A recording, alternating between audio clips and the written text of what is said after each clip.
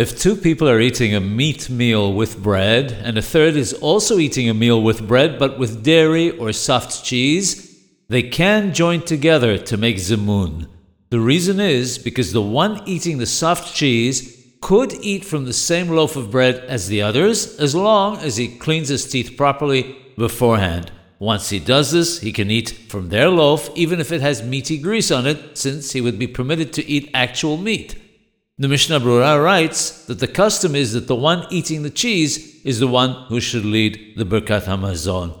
This applies to regular dairy or soft cheese. Hard cheese is different. Since the custom is not to eat meat right away after eating hard cheese, then even if one cleans one's mouth and teeth thoroughly, the one eating the hard cheese cannot eat from the same loaf as those eating meat. As such, he may not join together with them to recite the Zimmun.